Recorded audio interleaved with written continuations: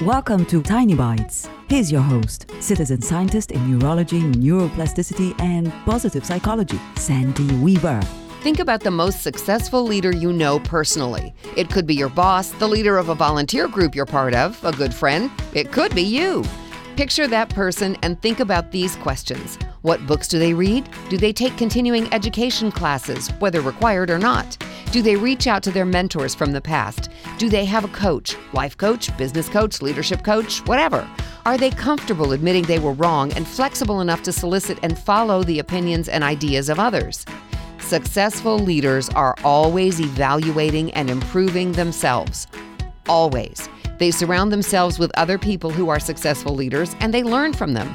Successful leaders understand that they must be constantly growing and improving their skills so they'll be able to help their teams grow and improve theirs. The other leaders, the ones who aren't as successful, are often seen and heard evaluating and judging others. What kind of leader do you want to be?